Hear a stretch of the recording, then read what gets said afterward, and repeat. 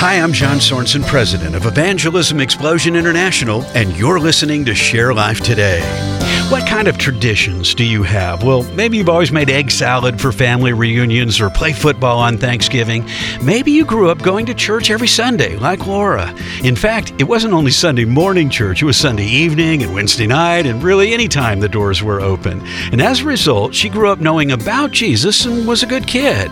If you ask her about her faith, she would tell you that her mother told her that she led Laura in a prayer of salvation at only 5 years old. But one day, Laura realized that wasn't going to be good enough. At church one Wednesday night, her youth pastor explained that salvation was a personal decision. He said, your parents won't be with you as you stand before God. This caught her attention, and she made the decision to put her faith in Christ, not her mother's words. So don't rely on Christian tradition to take you to heaven. Make that decision for yourself. Visit sharelife.today.